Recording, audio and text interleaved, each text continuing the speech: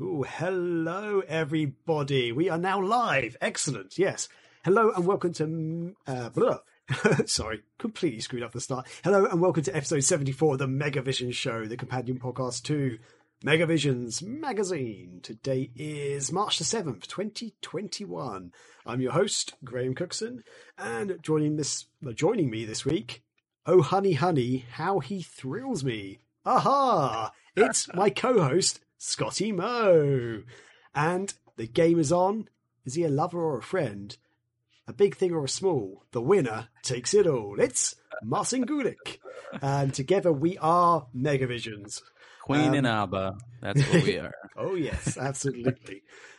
So we're back once again live on Twitch. So keep us company and fire off any questions you have in the chat and we'll get to them as soon as we can throughout the show. As always, we'll be having some excellent Sega chat, bit of general gaming chat. We'll also be answering some of your burning questions. And we have our feature discussion where we'll be looking at what Sega games would make a great board game. So strap in for the ride that is this week's Megavision Show.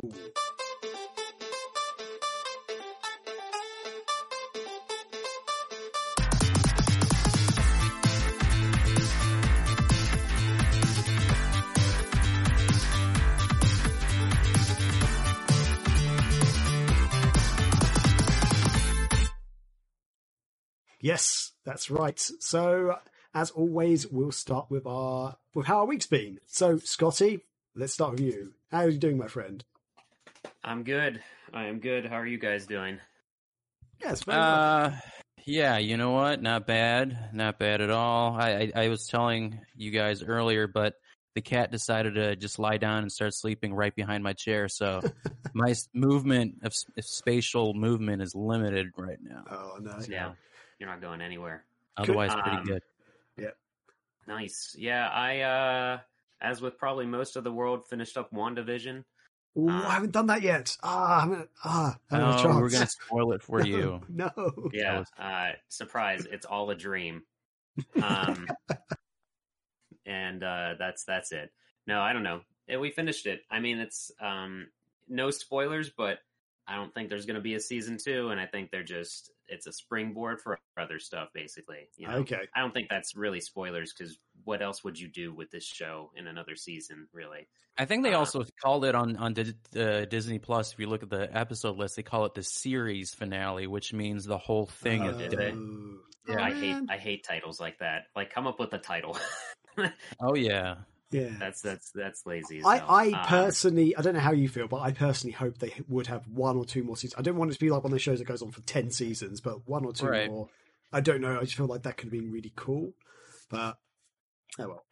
I mean, if they could come up with something, but I think it was definitely planned to just be a catapult for their new movies. Like it was like, all right, let's try and explain this story in a mini series of 8 to 10 episodes. I think it's 8 episodes. And then, this is where we start off. So, yeah.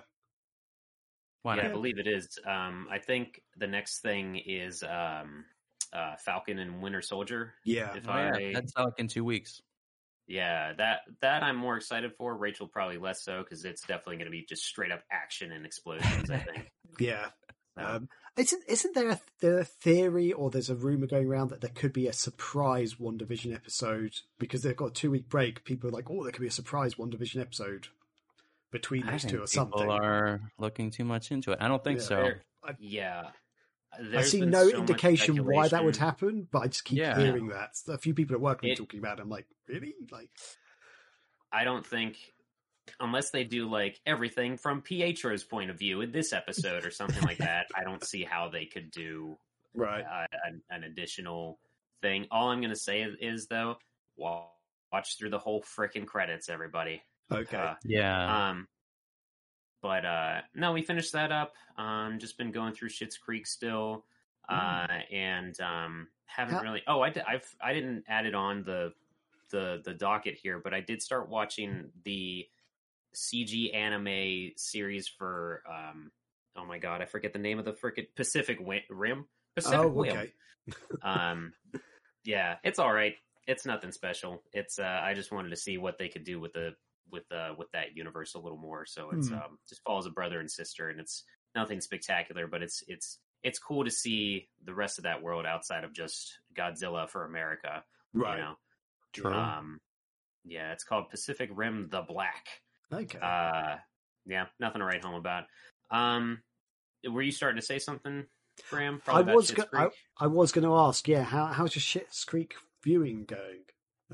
We're on season 4, and season 4 starts horribly weak, and it feels like Alexis has completely reverted back to her old self, which is really annoying.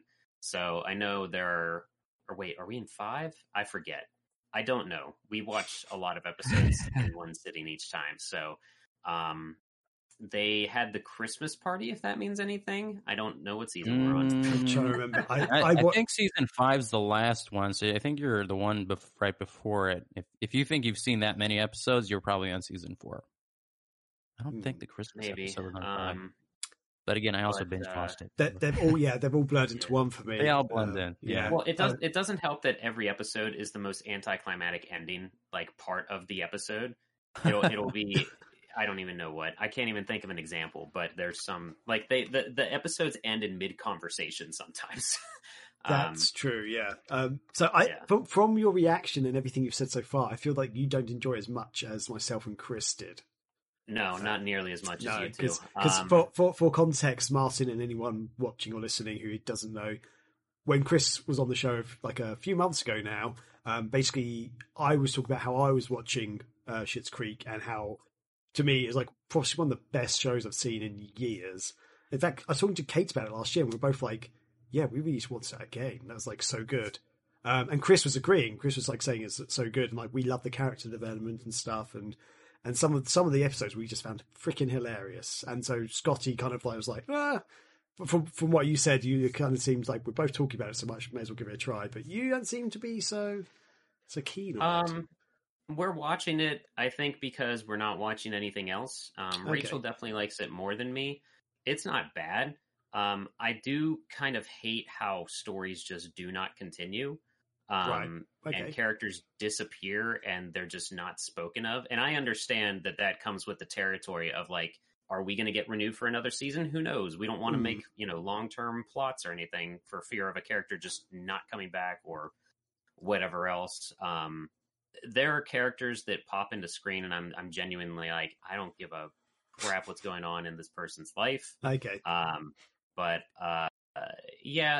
There is good character. There is actually character development. The only thing that I legitimately hated was when, and I won't give any spoilers away, but when David had to make up to his significant other for being a piece of shit, and all he did was sing a song, and that just mended everything. And I'm like, what the fuck are you talking about? That is not how relationships work. See, that moment for me, that was one of my highlights of that episode. Like I thought that whole scene we have from very the season. different opinions so on this show. I really enjoyed that bit. Like to me, that was I will say I am in the camp of Graham and Chris, where I did enjoy it. I did cry on a couple of episodes myself because I think there were some emotional bits. And I do think there is character development because they do start off as these, entitled rich people who showed up in this little town in bumfuck nowhere. And eventually they grow and evolve. I looked at these seasons and the structure, and I know what you mean, Scotty. I think it as its own, like each one has its own story in it. There's an overarching story of them getting better and evolving. But each one, it's like for me, it felt like a sketch kind of thing. You know what I mean? Like today's episode this is what they're dealing with, and then that's it. That's the end of it.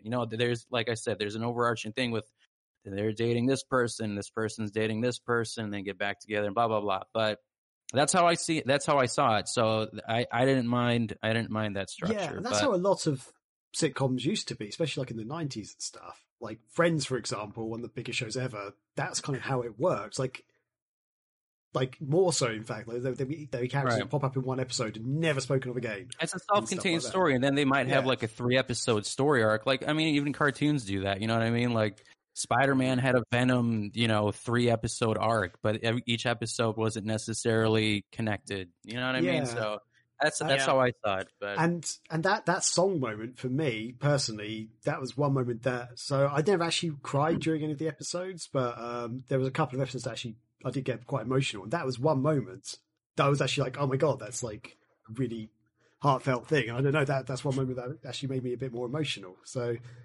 I will admit that I think I feel like the two characters are kind of opposites. Where I'm like, how did you get with them? You know what I mean? I do get that vibe. I'm like, right, okay. Like you seem like too much of an asshole, but I don't know. Like it just ended up working. I don't know. Maybe it's. I don't know. Martin, I don't know how you feel about this. And sorry, I know we're going off on a bit of tangent and derailing a little bit. Sorry, Scotty. Immediately. For me, I found this could be a shit show. I don't know if Marcy would agree with this, but I've said it on the show before. Their relationship to me seems one of the most pure sort of homosexual relationships I've seen on a TV show. Like there was something about it that I will say, like hands down, this is one of the better, if not one of the best representations of that entire demographic that has just been ignored for most of TV history. Yeah, exactly. Yeah. I mean, I agree with that. I mean, I'm in a same-sex relationship if people don't know. But I agree that it's a good representation. I think there are other episodes or series and things that, at least in the past decade, obviously, that have done a better job explaining it. Because before, I mean, it was like everyone's like a promiscuous, catty, you know, kind of person, like you know, the stereotype that you see. I mean, there's nothing wrong with that either, but I feel like it's important to kind of get a broader spectrum of representation on TV. So, but I do like the show. So, yeah. I don't know. I was going to say, like, the way that it is right now where we are, it's still, Alexis is again with someone that is too good for her, and I feel like David is with someone who is too good for him. You know, I think I'm like developing this in real time, but I think like the whole family is like, you know, a fish out of water, you know, like they're interacting with people that are much more down to earth and have no idea, you know, the kind of lifestyle they used to live in. But that's their shtick, though. You know what I mean? Like that is their personality, and then eventually they, you know, identify more with them. And I don't know if you read some of the episodes with like him and the mayor, and when they were at a dinner party, but like they develop, you know, an understanding of this different life.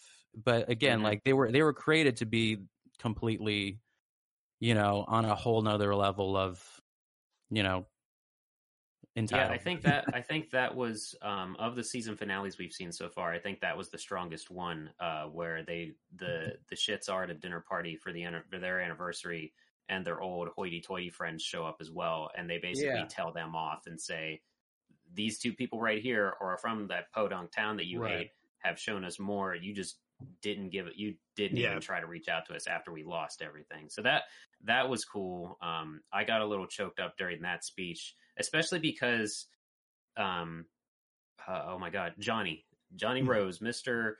Eugene Levy. I feel like his character has the least progression out of anyone, but when he has his highs, he really does. But the rest of that episode was so weird, though, because there's that party going on at the barn, and then the whole family is dancing together, and I'm like, I guess this is something drunk parents would do, right? I don't know. Yeah. But it was a warm, fuzzy feeling that they were probably going for at the end of a season. So, but yeah. Oh well, I'd be interested to hear your thoughts at the very end once you finish watching it, if you do continue, because we'll see how it goes. I'm sure we'll finish it. We'll probably finish it in the next like 2 weeks, because we usually watch like 3 to 4 episodes a night, really. Okay.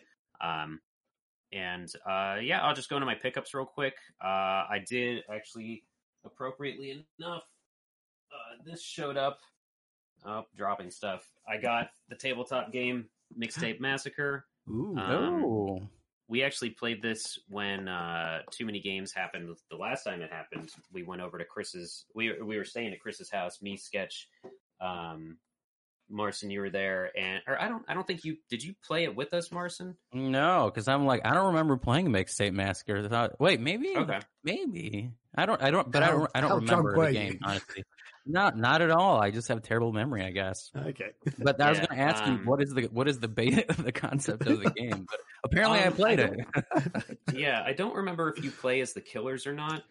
For those that can't see, the cover of it is a very 80s retro-ish thing with someone who's supposed to be Jason, but he has like green hair protruding from the hockey mask, and he's in a trench coat holding up a knife. But it is set in the town of Tall Oaks. It says, a small town with a big heart just waiting to be torn apart. Make your way through the town as one of the 10 slasher archetypes, dispatching victims, collecting souvenirs, and engaging in iconic brawls with others. Players proving once and for all who is the baddest of the brood. So you play as the slashers, I guess. It came with this cool little postcard, too, that has like that classic giant font with stuff within the letters, like a mountain scene or whatever, and on the back it just says "Help me" in blood. Nice. That's pretty cool, actually. But yeah, that showed up. They were doing like a sale because I guess a director's cut's coming out, so we grabbed that a lot cheaper. And then another thing that finally showed up, Xenocider, my copy of it. Turns out I forgot what version I bought, but I got the same one that Graham did in the DVD case. Yeah. Did you get a poster as well, Graham? No. Wait, did I? Oh, I've got a little stick thing, but I got a poster with it as well.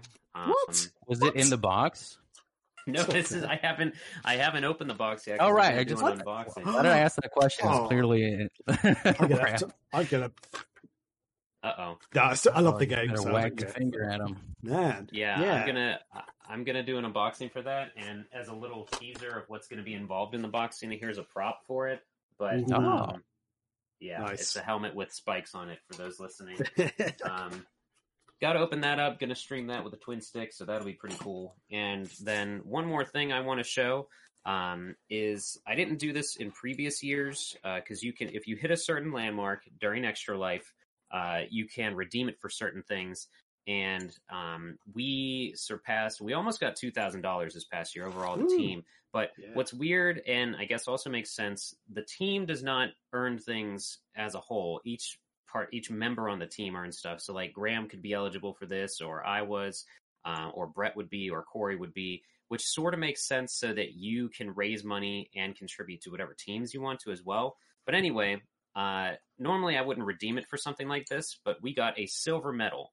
So because we raised over $500, is it showing up? Yeah, but yeah, it's a big, it's a chunky thing. But the main reason I redeemed, and so what this does, or how you get this, is if you raise over $500, you can do for the silver medal, and then 1,000 is the gold. So I was kind of bummed, like as a team, we couldn't redeem it for the gold because whenever we get like a Megavision's office, it would be cool to just have this up there, you know? Yeah, 100%. But I mainly redeemed it this year because it does say 2020 on there. So I thought it would be a good reminder in one of the worst years in humankind history that we have something good to remember from it. That's awesome. So, I absolutely agree with that. Yeah, that's a cool medal actually. I did not expect it to be this big. I guess, what is that? Is it heavy? Not really, but for its weight, it's about, I don't have any coins or anything around here that I could like. It's like a gold medal. It's like an Olympic gold medal, you know. Yeah, and to describe it for the audio listeners, it's kind of like a round disc with image of the Extra Life logo, which is like a little game controller with two wings and a little halo above it. The wings are sticking out of the actual disc of it, so kind of protruding out, which looks really cool. So redeeming points, is it? Do they have like a catalog of things, or is it like you could also get a like a T-shirt. I think the craziest thing is $5,000. You get a gamer chair. Oh wow! Yeah, there's a gold medal. I think there's a platinum. I was having major issues with my email address, so all I did was a medal. I kind of wanted to get a shirt. It doesn't say like I raised money. It just says play games, help kids, or something like that. But I don't know. Maybe next year we can get the gold medal. That'd be pretty cool. But I just realised I saw it on the medal. It says FTK, and that means for the kids, doesn't it? Yes. Okay, I was like reading it. In my brain, I was thinking, yeah, FTK. I had to. What does that mean? For those listening, it's got the generic controller with the wings coming out as their logo, and on each wing has something. One wing says 2020, the other one does say FTK. That is pretty hard to. The camera's not going to autofocus, is it? No, it doesn't seem to want to. But yeah, no, it's not going to do that. That's okay. So yeah, cool. But yeah, so that's actually someone, Mochi Bunny. I'm not sure what she goes by now, but she made a Perler Bead logo of the Megavisions thing. So I'll get a better picture of this, like hanging off of it or something. Nice. Yeah, please do. And then, oh Jesus, send it to Instagram. I hope you didn't break anything with that thing. No, it just like trimmed off the keyboard. It just trimmed off the expensive keyboard. I was more concerned with the keyboard. Yeah. Nice. All right. So that's me. Cool. So Marcin, buddy, I can't follow up that. Sorry. I mean, we kind of talked about WandaVision, so I also finished it, and I don't want to go into another side rant, but I agree with everything we said earlier about it. And I'm currently in the process of playing Yakuza 3, so I beat Kiwami 1 and 2, or in 0, and I'm on 3, and boy, that is a brutal jump from Kiwami 2 to Yakuza 3.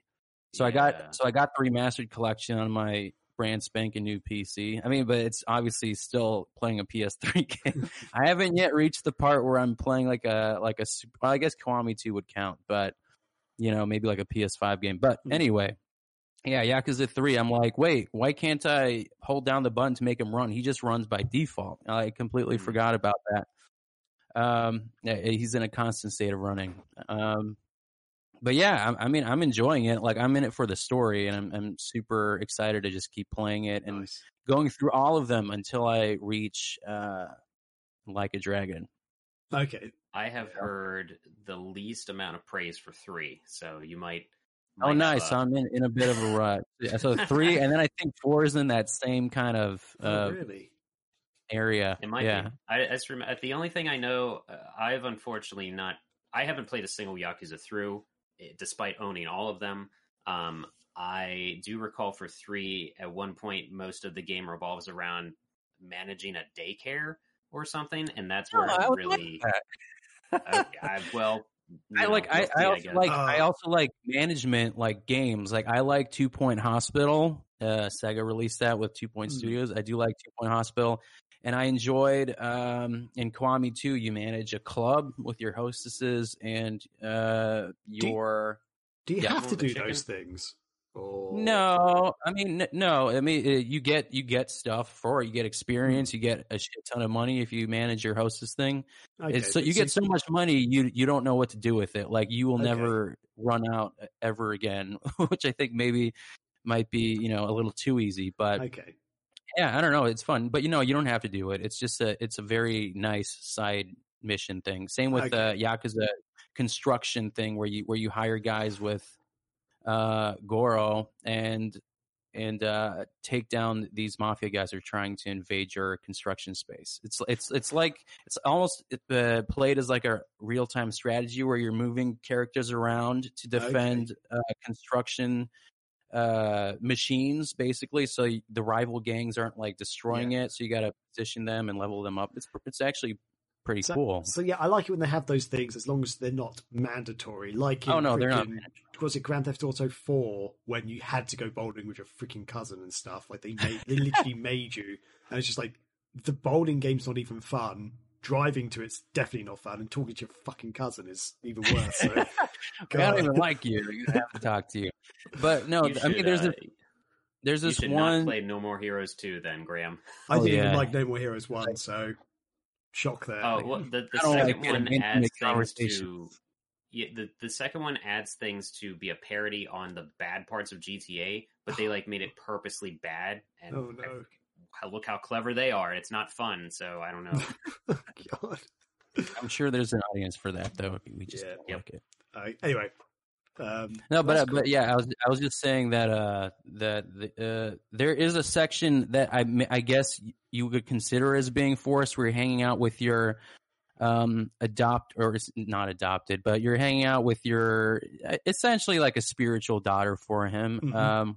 She's from the the foster home system they have in there, that you have to walk around the city and, play the baseball game or whatever, or eat food. But you only have to do like 1 or 2 activities. Like, you don't have to do it all, but that's about the extent of it. But that's fine. I mean, like in GTA, it kept happening. They kept like calling you to go bowling like every so often. It was almost like it wouldn't stop calling you. It was like, progress it. You got a bowl to talk to them. But I feel like with the girl, she's kind of integral to the storyline. Like, yeah. So it's one of those things. It kind of does keep the storyline going, but kind of in a fun way rather than just a cutscene. But yeah, I mean, you also have to do side missions, or else you'll get your ass kicked. So I mean, to a certain degree, you have to do some of them, because you need to increase your stats. You can only do so much with the main missions, So yeah, that's fair enough. Yeah. But, and I got no pickups. Okay. Oh, okay. I was going to ask, is Yakuza 3 the one where a chicken can become the manager of a club or something? His name is Nugget, I think. What? I haven't seen a chicken. I guess not. No chicken. Oh my god! If that's true, though, not in 2. Yeah, just maybe Google Yakuza Nugget the chicken or something. Okay. Unless it was 0. But I don't remember. So I'll look it up later. So yeah, I need to. I've actually got the Yakuza Remastered collection, and I need to go back and start from the beginning because I've played played and finished 1 and 2 both on the PlayStation 2 back in the day, but not played the Kiwami games yet. And yeah, so I need to. Those are the only 2 Yakuza games I've actually finished, like from start to finish. So it sounds like they've got a lot of extra stuff in them over the originals because they didn't have all that stuff in it originally. That's for sure. But yeah, so Marcin, is that you for this week? Is that your? It is, and it's also a quick side note. It's in Yakuza 0. I think if the FBI ever looks up my search history, they're gonna wonder why I looked up chicken nugget Yakuza. Like, what kind of search term is that? That's in 0. That's definitely a code word for something. Are you gonna try to play like Dead Souls and the Feudal Japan one or anything else like that? If they release them, I don't think they're in the West, are they? So or I think the Souls one might be. I don't think so. I think it's just, there's just so many of them. There's so many games I have to go through as it is. Like, I don't think I'll be able to do the side ones without like tearing my hair out. Like, God, another one. But I would love to play the feudal ones because they just seem so different, and they're actually based on real historical people and events and stuff. So it'd be really interesting to see what they're like. But yeah, just haven't come out of Japan, unfortunately. Although I think the game director recently actually sort of said that in an interview that he would love to bring them over to the West. Just I guess a case of convincing Sega to let him do that. I mean, there's a market for it. I don't see why not. Yeah, I don't know. I guess because it's so heavily involved in Japanese culture or something. Maybe they can't. But then again, the main Yakuza games are as well. Very well. I don't know. Anyway, yeah. How's your week, Rand? Yeah. Thanks for asking. So, yeah. Well, I'll try and rattle through this very quickly.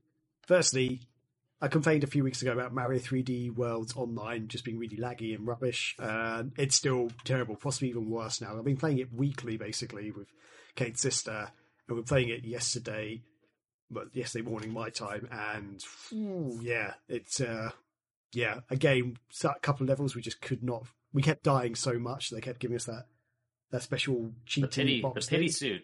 The pity suit, where you're basically invincible and you can literally run through enemies for the whole level.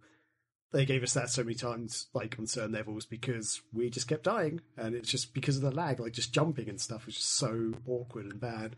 And the game froze a few times, and Kate's sister kept getting chucked out and stuff. And the thing is, their internet is good over there. They actually have decent internet, and my internet's pretty decent. Like playing other like heavy games online, completely fine. But yeah, anyway. So yeah, Nintendo, please sort it out because it's a really good game, and I want to play it properly.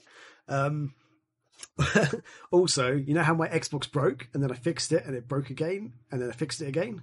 It's broken again. Huzzah! So wow. I think it's just that internal hard drive is failing or something. It keeps having similar issues, but it's getting worse and worse. It's getting harder to fix each time. So I was actually looking online about how to replace said hard drive, and there's one video which made it look super simple, and I checked another one which made it look really hard. So We have to do more exploration on that. Man, it's there. This is like if you weren't already a Sega fan, the different universes are really pushing you more into that area already. Again, it's like Xbox is dead, Nintendo's online is crap.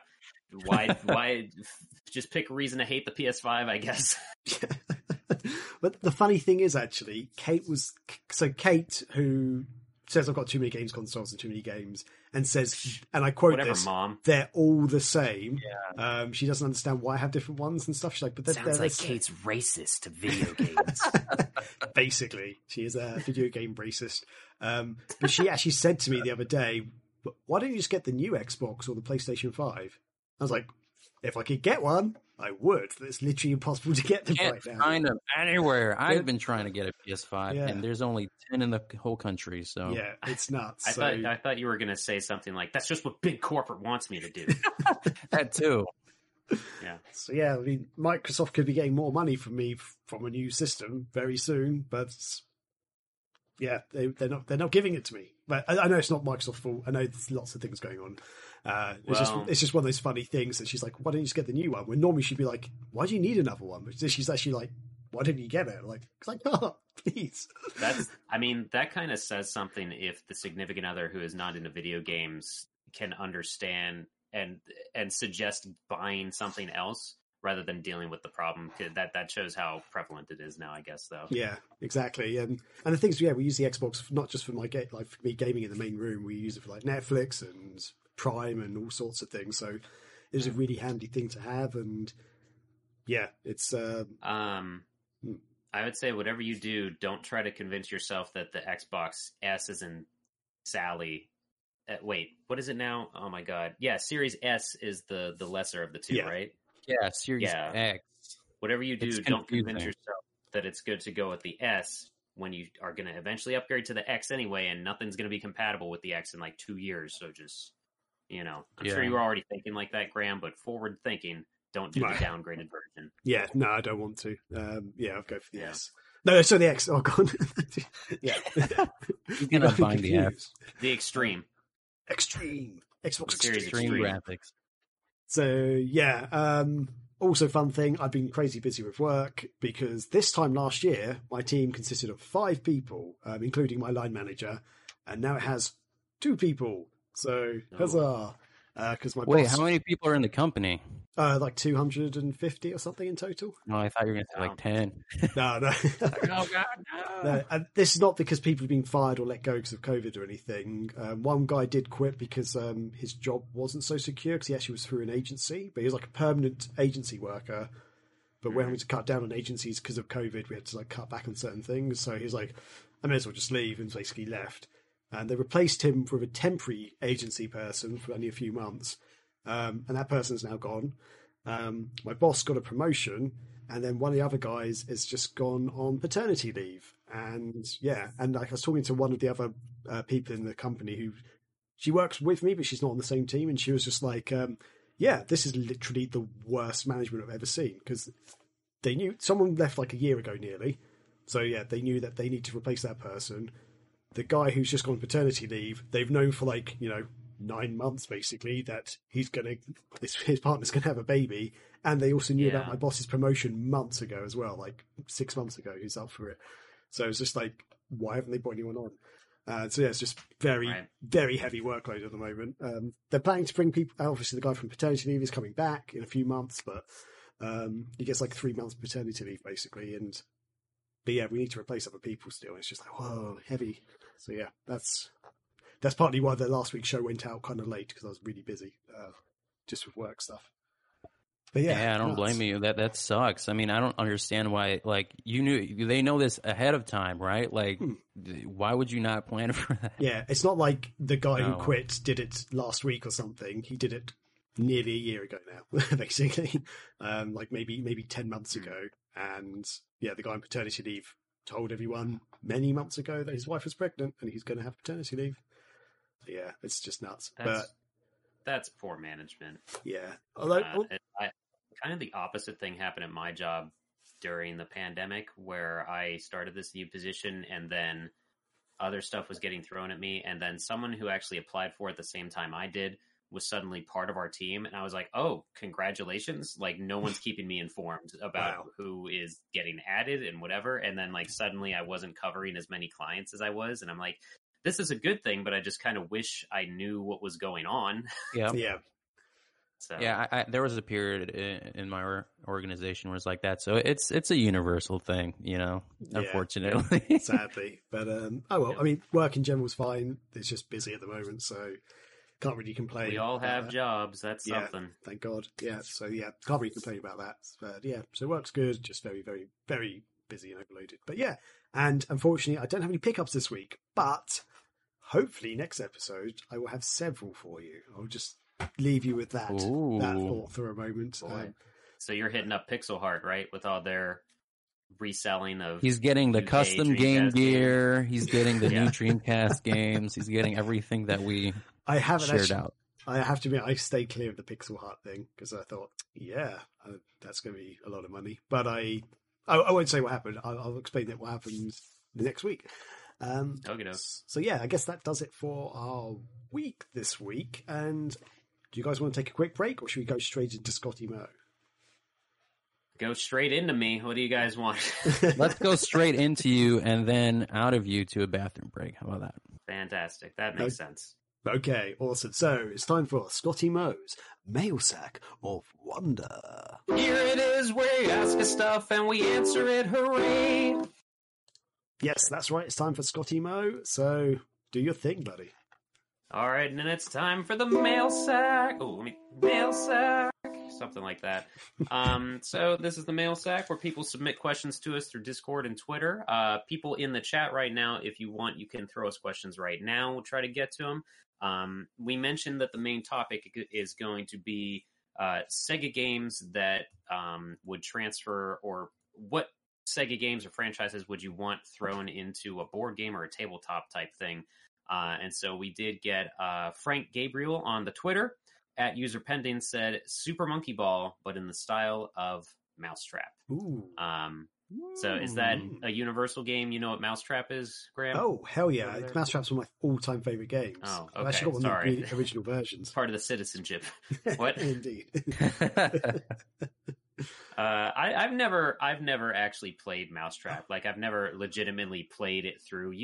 As a child, you just want to turn the crank and watch the things, what's it, Rube Goldberg machine thing happen. I didn't add a name for the machine, but get the thing to go and the things to happen and the thing go, the case come down, trap that mouse. Yeah, exactly. Yeah, I never played it personally either, but what?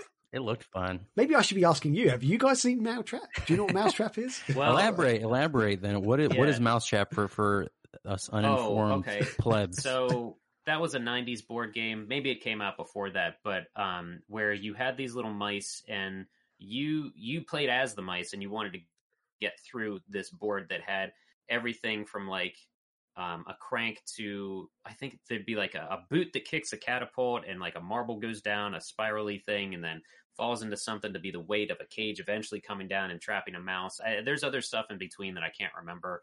But we never, like, I knew people that had it, but we never legitimately played it. We just would set things up and watch stuff fall, basically.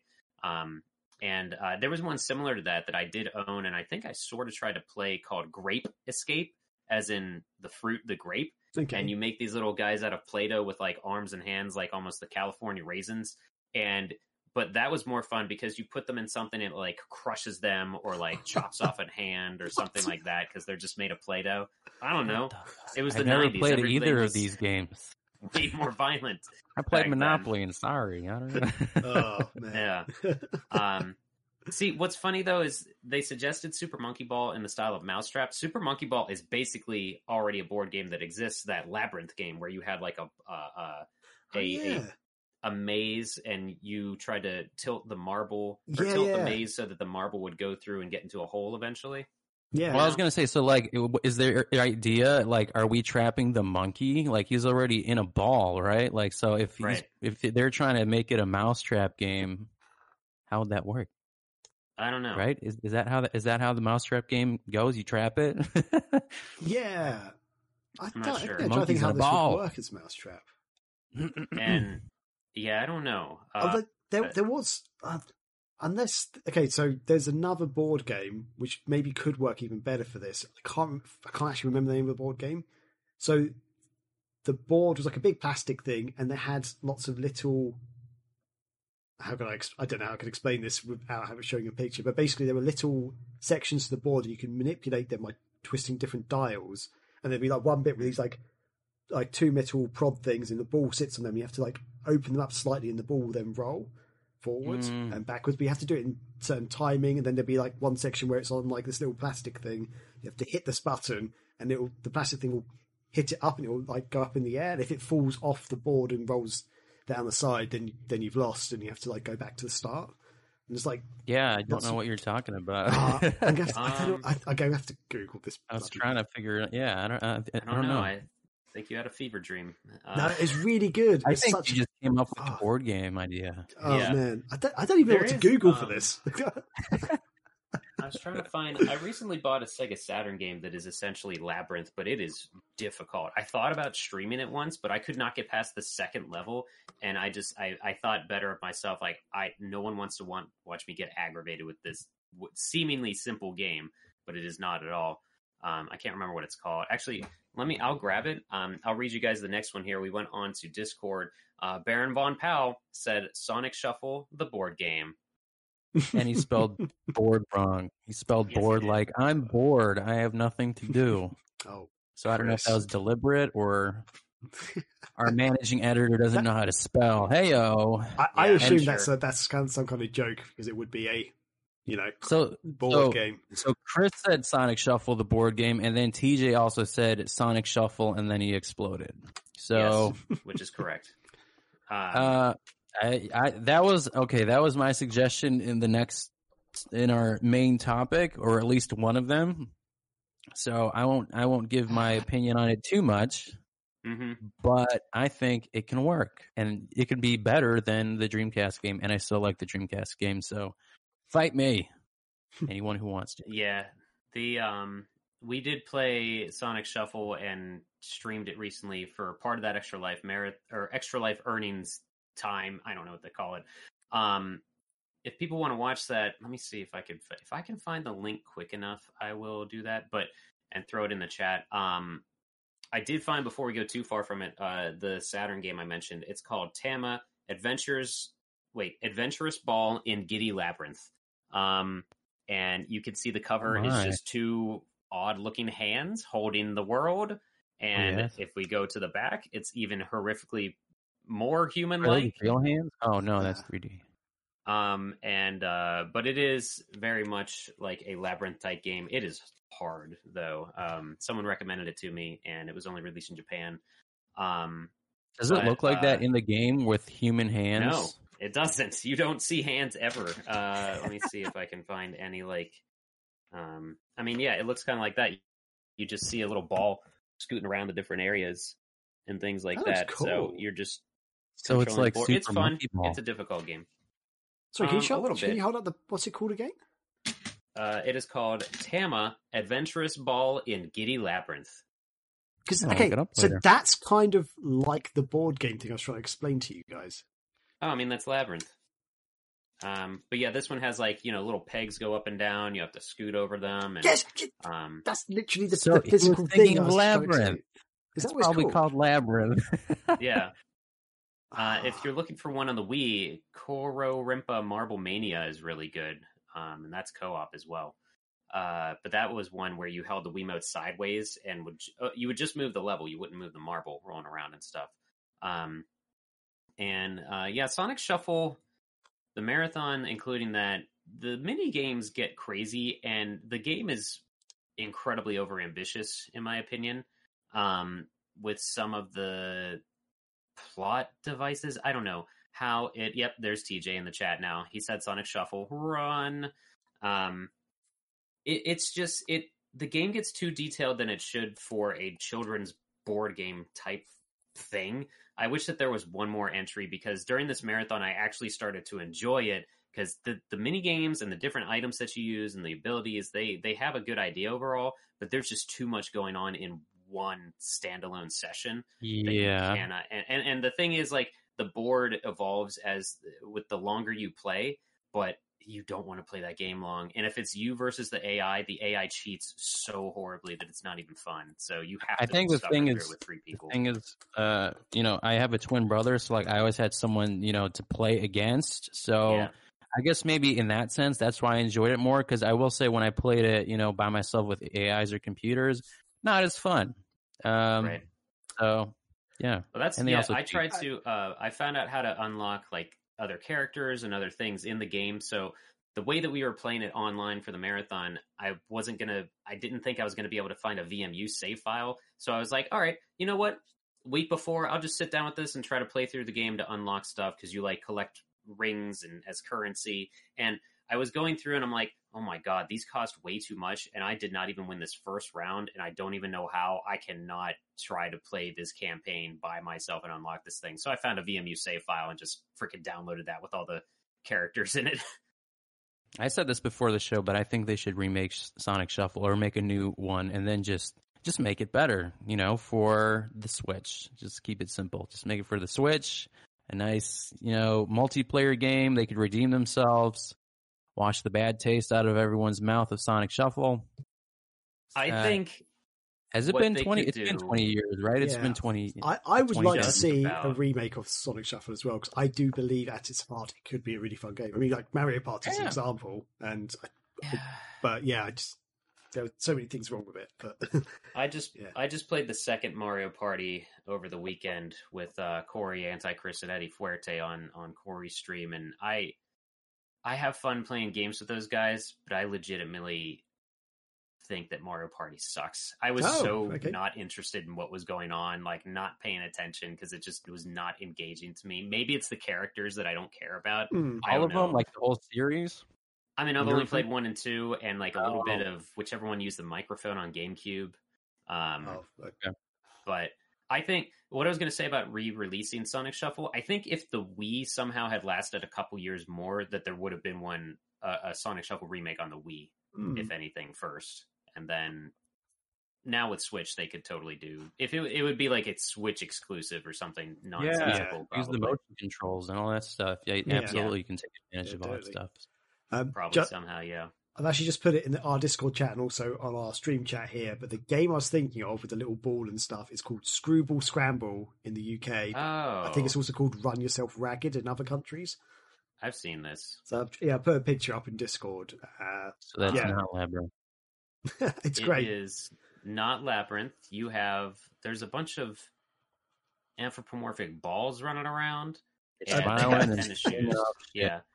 But it's like on a field, or is it like a swamp area? I don't know. There's a 3-part bridge that goes up and down, and like this area with stumps after this like little tunnel that it goes through, and it falls into something else. And there's an alligator pond. Yeah, and if you see those little buttons at the bottom, those are the things you press or move for each individual section and stuff. If you press them too hard or you move them incorrectly, the ball will fall into like the swamp area, and then it's like, oh, pass it to your mate to give it. There we go. But it's really fun. Like hours of fun at my friend's house with that. Hours. And the same guy who owned Mousetrap. So yeah. They still do they still sell it, or did it like run out of I think you can still buy it. I think one of my friends has actually got it like quite recently. Unless he's got batteries required. You don't really need the batteries. That's just for what's it called? Like there's like a timer at the back which needs batteries, and like I think you technically get like 60 seconds to do it, but you don't have to follow that rule. Because everything else is just manual. Okay. Yeah, check it out. Chat, check it out. It's a great board game. Try it. Anyway. The more you know. And what was let's see what else we got here. Oh, Zelly.com in Discord said, I think a Shenmue board game would be pretty sick. We will get into that later as well. Yeah, we will. Nicholas Schaefer in Discord said, I think a Jet Set board game that's a turf war game to control most of the board would be cool. That's also something we might be getting into later as well. Maybe. And then they also said, They also said, yes, we need a Sonic Shuffle game with an instant load time and a skip button for PC players. So what we did one year for the Dreamcast Marathon before I was on Megavisions, we found a ISO of Sonic Shuffle that reduced the load times. That made it a little more bearable, but it doesn't make the game more fun. You're just not waiting as long. Right. Whatever helps. You just get to the pain quicker. That's all. Yeah, exactly. It doesn't really. Yeah. It's like Sonic 06. Like that game, it wouldn't be better with shorter load times. It's still Sonic 06. Yeah. I controversially don't mind Sonic 06. What a shock! I played through that whole game and I was like, I actually had fun, and it's better than some other Sonic games, like the Black Knight, which is one of the worst games ever. Oh no! It's Sonic 06. I'm going to hold it out there. Sonic 06 is not the worst Sonic game by a long shot. Everyone just thinks I didn't play the series of Sonic games on the Wii. Oh, they are not. They are not good. Colors, Rings. Colors is very good. Colors is brilliant. Black Knight and what's it called? Sonic and the Secret Rings. Secret Rings is bad. Oh, but Black Knight's worse than Secret Rings by a long shot. I didn't play Black Knight. Secret Rings was the first Wii game that I almost chucked a Wiimote across the screen of room, and not because it was part of the game. We could have a whole episode about bad Sonic games. That's not. I think we should. Yeah. Okay. That's moving on. Low. Yeah. And then Nicholas Schaefer also says, so Microsoft's demonstration of the HoloLens 2 with Pokemon Go made me want to go buy one until I saw they were $3,500. What Sega game do you think would translate well into augmented reality? So we did watch. Graham, did you get a chance to watch that incredibly awkward demo? Yes. Yeah. The hilarious. CEO of, is it Niantic who made Pokemon Go? And they did something like that with something before that with capturing cities, or I forget what it was. But Pokemon Go, if you don't know what that is, I'm not going to tell you. Where have you been? But this thing, the HoloLens is their VR, but with AR, you would walk around your house and see with these giant goggles on. You would think you'd see the Pokemans in real life, and I guess you hold up your wrist or something to pick an item or whatever. I didn't really understand that part. But that's what that is. The trailer or whatever it is, it's like a minute and a half long. Normally I don't say watch or read YouTube comments, but one of them said, watch this in half speed, and it is the funniest thing you'll ever see. And I stand by that. It was my morning. I was magical. Hey, Pikachu, here you go. Hi, Veronica. I wish they just presented it like that. But yeah, I mean, in terms of Sega games, I think maybe a House of the Dead kind of thing. But I feel like that would be weird in public if you're holding I don't know what you'd be holding to shoot them, but I'm assuming your finger guns. Yeah, right. Yeah, I mean, but I think that can't be much weirder than people walking around with their phones going, Pikachu, and trying to run across a highway. I also think I see one. But you're also hearing this goggle thing around your head, and then you're just pointing at people unknowingly. And people are like, "What the fuck is this guy doing?" So yeah, it's it'd be like some dude walking around with ski goggles on in the middle of June or something, just throwing his arms around, going like this, in the park. Yeah. People would be running away or calling the cops. Man, how much fun would that be? I linked. If you bought a big abandoned mansion or I don't know, a warehouse or something, you could set it up with these VR lenses and be like House of the Dead VR. I mean, you're just walking around Well, that actually was happening when VR was starting to pick back up. There was a company that was renting out warehouses, and they had this backpack battery powered VR setup. Oh, wow. And so they would set things up in the warehouse that you would go through and experience as essentially laser tag zombie killing stuff. That's pretty cool.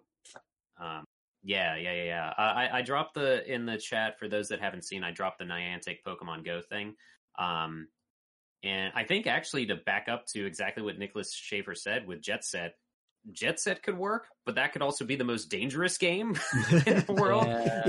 Tag running into traffic and I was thinking Jet Set as well, but then I was like, how can you replicate the experience of going really fast on skates unless you've got skates on. And doing grinding and stuff, that can be really dodgy. But yeah, is Hatsune Miku a Sega property, or are they just partnering with them publishing? I mean that can work, I guess, as in terms of like just sitting there and watching a concert from Hatsune Miku. I think that'd be cool. That's exactly what they have already. They have those games. Hatsune Miku VR is you just like sitting there with your neon glow stick rods and just doing this to the beat. It's there's a great there's a great Giant Bomb did that, and it's hilarious because they're focusing on the concert and Hatsune Miku, but if you look to the left or the right, it's just these shadow mannequin people like with no features at all. So they look, and then they try to turn around and try to just leave the crowd gradually. It's pretty hilarious, but that could be something. What one game in the chat? Would you say, Graham? I was going to say one game I was thinking of, which equally I don't know if this could be doable because it might just be dangerous or stupid. Would be like Streets of Rage or something, or Virtua Fighter, like a fighting game. But you just be this dude in the street walking along going. But I think the fine part is that you can see, like, it's not like you're wearing a VR headset like the PSVR and you can't see your environment. So I mean, it's safer in that sense. Yeah, so you'll just look like you're practicing karate or something, or look completely goofy, but at least you can see your environment. But you wouldn't have headphones on or anything to hear. You learn later on that you just beat up some poor old lady walking her dog or whatever. But TJ in the chat suggested Nights in VR, which would make people nauseous, very much so. Yeah. Then he said Burning Rangers in VR would be cool until you try to go into a burning building or something. But that'd be that would be a brilliant one, actually. Burning Rangers, yes. Make it happen. Do it. Someone do it. I forget what we were talking about that Marcin brought up Google Glass for some reason. This was before we started recording. I did have an experience with Google Glass in real life, though. Oh, wow. When I was working at GameStop, some dad and his wife and 2 kids came in, and did Google Glass ever get actually released to the public, like commercially? I don't even remember. I thought it did, but it was really expensive and it was like really hard to get hold of. Like, it's almost like a beta test for the consumers, but you could just pre-order or buy them or something. It might have been. But I will never forget this moment because they walked in and the dad clearly was like sort of a gamer, but he had on these glasses and I couldn't tell they were Google Glass until he's like, let me see that game. And he grabbed it and he's like, let me see what this is about. And like stares at it. And one of the kids is like, Dad, what are you doing? He's like, if I scan this, it'll show me what the game's about and give me a better description. See, he was seriously like blankly staring at the back of this box for a couple of minutes. And I'm just like, this is pitch perfect. I work in freaking retail and I'm living paycheck to paycheck. You can afford, or you work for Google and you have these dumb glasses and you look like a goddamn idiot right now. Yeah, like this is what I was talking about before chat is I don't think there's been a company that has developed a VR headset or AR or whatever that looks, for one, fashionable. You don't look ridiculous, or the user interface and the way you go about controlling this thing doesn't make you look ridiculous either. He's just like staring. Yeah, it was exactly. And that time I could bring you up a trailer. I brought those glasses in just so we can show you that he has the Google Glass. Yeah, he can scan. Yes. I'm like, you look like I'm sorry. Yeah, I have a feeling. What's there like controversy around it because people like with privacy and stuff, because people could like almost Google other people like when they meet them or something weird like that. So a lot of people wouldn't let them go. Like places banned them, I think, in California or something. Yeah, but you also gotta switch the tab by going like this too. Like if you're trying to do something else, people are like, "What the hell is this guy doing?" So you're trying to talk to somebody and close a window and you poke them in the eye or something. Yeah, that's the other thing. I'm like, this is not intuitive. Oh man, Happy Dude says in the chat, Google Cardboard is a thing. Yeah, that is the thing. Essentially strap your phone 2 inches from your eyes. But do you have one, Graham? It's not a Google one, but it's like one I got for like 1 second. I need to somehow stretch my wire to grab this thing. Well, I have to take my headphones off. 1 second. Okay. I'll say I got a Samsung one. I think Samsung created one that was. I got this. It's like a charity event thing that the UK does every year. It's called Children in Need, but it's like this is basically a Google Cardboard. It looks like a box of animal crackers. Yeah, you kind of put your phone in this flappy bit at the back, and then you put it on, and then you like strap it to your face like this, and you can play VR games basically. It's like, not like it's. They have like glass in there or something like magnifying stuff, right? Yeah, like it doesn't just. I don't know if you can see. I thought they just give you like a cardboard cutout. Like if I just want to put my phone to my face, I could just do that without a cardboard. Yeah, no, there is actually like it's like a solid plastic. It's like a convex or concave or whatever. But they were some fun VR games you can get on your phone, but they're really super super basic. Like they're not like the Oculus Rift or anything. But they're fun for like 5 minutes, and you're like, "Wow, yeah, never play that again," sort of thing. Yeah, it's the same as like when the 3DS first debuted, and they had those AR games where you could put your face on these little characters on helicopters flying around, and you shot them. It's like that was cool for 5 minutes. Oh yeah, you know?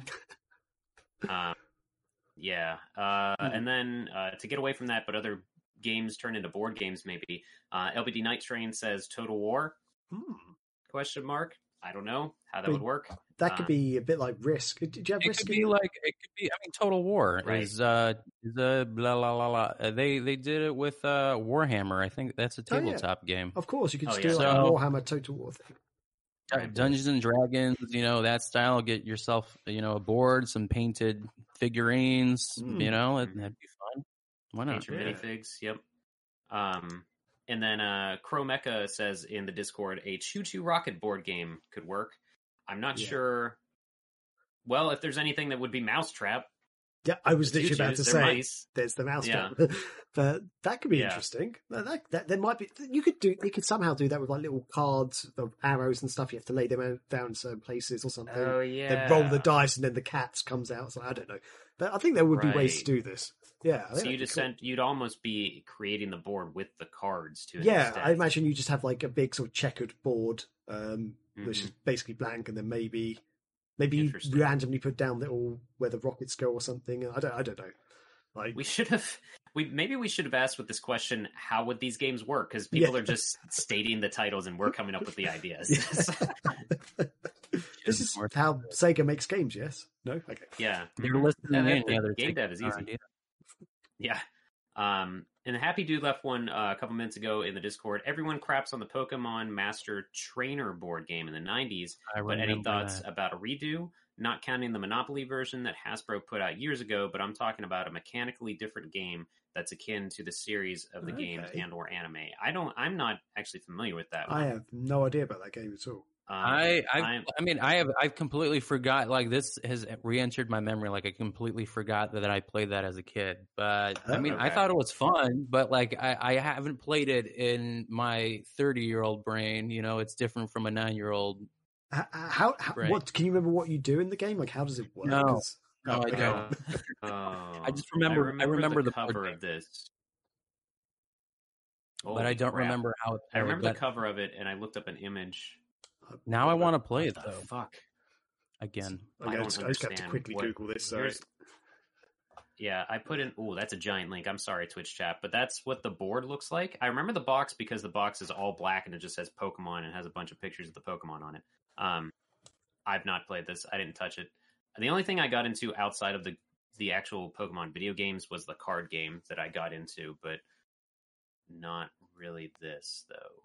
I didn't know how to play the Pokemon card games younger, but I did like collecting them. But I recently started playing again, and I do enjoy it. I just suck at it, but I know how to play now. It's pretty straightforward. It's like a more streamlined Magic: The Gathering. Okay, yeah. Huh. That's about all we got though. Let me double check the Discord, see if anything else popped up before we started. Nope, nothing there really. So with that in mind, did you guys have anything else to say about the Pokemon animans or anything? Mm-mm. Nope. Just that I have to play it again.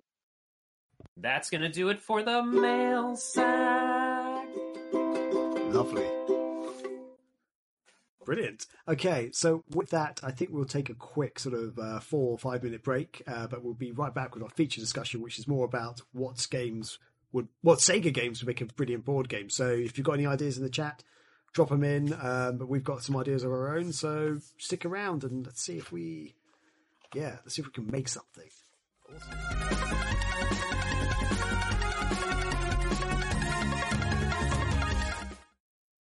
Yes, welcome back, everybody. Welcome back. And we are on to our feature discussion, which this week we're looking at board games, or specifically, if Sega were to make a board game based on one of its games, what would it be? How would it play as well? I think we've just discovered that's an important thing to say. So this all came out of a couple of weeks ago. Stardew Valley board game sort of was revealed, I guess. There's news about the Stardew Valley board game. And it sort of got us thinking, if Sega made a board game, what game would work best? There's been quite a lot of board games out there. You've had Pac-Man, they've had the Resident Evil board games, there's been the Doom board game, Portal's even having board games. So there's a lot of video game board games out there. And I mean, Sega's got a whole array of different styles of video games and stuff, but surely at least one of them could be a tabletop board game. So how do we want to do this, guys? Should we just talk about our ideas and stuff, or what do you want to do? Well, let's talk about some of the video game board games that exist already first. Cool. So the Pac-Man one, it came out when Pac-Man was like new still. Like it's definitely straight out of the 70s. And I had it. I think we got it at a garage sale eons ago. But the way that it works is the whole board, you play as one of 4 Pac-Man. And I wish that I had it here physically. I could show you how nightmarish the Pac-Man looks, because it's like it basically you take a hockey puck, turn it sideways, and somehow make it chomp. That's what the Pac-Man things were that you were controlling. Oh, okay. It's about that big. But the board itself, you set up marbles on every single grid on the board, and then you go through, and like the Pac-Man had this hole on the bottom of it so that you could like on the board, you'd like push it down and he chomps it and eats the marble as you go. And there are also ghosts that can catch you, and you can turn the ghost blue by eating the power pellets and stuff. But I mean, you want to talk about a hassle that kids do not want to do, to just set up a board game, setting down like 120 pellets on a thing, and then somebody hits the table and they just all fly onto the floor or something. Which it's like, why would you want a Pac-Man board game? But if you think back to the 70s, there was no home console that was an arcade, like one-to-one perfect transition of a arcade game. So of course they got to find some way to bring Pac-Man to the home to make more money than what the arcades are doing. So that's at least the logic I probably think was behind it. How do you win though? You just like hungry hippos, like whoever gets the most. You just get the most pellets, and that's pretty much it. So it's not a long game either, so maybe that's how it does work well for kids. There are... I did look up the Stardew Valley, like a tutorial of it, and I could not watch this entire 12-minute video of how to play this game. There's so much pre-game setup, and like one phase is just absurd, like one turn. But I also don't really care for Stardew Valley anyway. It is literally chores, the game. So I'm not really... It's just a deck of cards that says clean your room. Ah, god damn it. Yeah. Well, when it came out on the Switch, and I was living, I had a roommate before my living situation now. I, in the living room, I would walk through, and my roommate would be playing Stardew Valley, and I would watch him play this for a little bit and kind of just get into a trance. But I legitimately asked him, like, I was like, so the aesthetic is fun, and I like it, has a very upbeat atmosphere, but I just point blank asked him, like, how is this game fun to you? Because it seems like you're just doing chores and tending to your barn and stuff. He's like, yeah, you are, but I enjoy that. That's like Harvest Moon, right? Yeah, that's just like Harvest Moon. Yeah, I like that too. I don't know. Maybe it's like one of those games where you just kind of like chill, sit back, and just kind of. If you had a rough day, you're just, going back and doing some more work. But in a nice cartoony environment, I don't know. I think it's kind of... And isn't that like Animal Crossing as well? Because here's the thing. I've never actually played an Animal Crossing game, but what I've seen... I mean, yeah, Animal Crossing. I mean, you build, you go around. You have animals in your town. You can chop trees, catch bugs, fish, fossils. I mean, it's real world time. So it like each hour is a legitimate hour. Wow. Okay. And there's different things that happen at certain times of the day. And you know, Animal Crossing is a lot more archaic though with its process. Yes.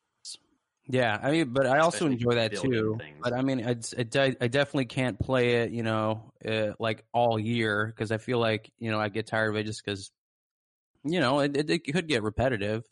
Sometimes you just go back in and check in and see how everyone else is doing, but it's like a 30-minute thing. The Portal board game I've also played. It's not good. It does not capture Portal at all. Yeah, like you have. Oh, have you played it, Graham? No, I've just seen screenshots of it. I think I've seen a video of it as well. I was just watching it going. Yeah, you have like don't get it. Kind of you have tiles that you move. So I think there's no more than maybe like 3 things set up at a time. But as you progress, you take that tile, you flip it over, and like you put it, and so it's almost like a side-scrolling idea in that atmosphere. But it doesn't like Portal 2 is one of my favorite games of all time, like hands down, because I like puzzle games and it's a rare game that pulls off humor well, I feel. Yeah.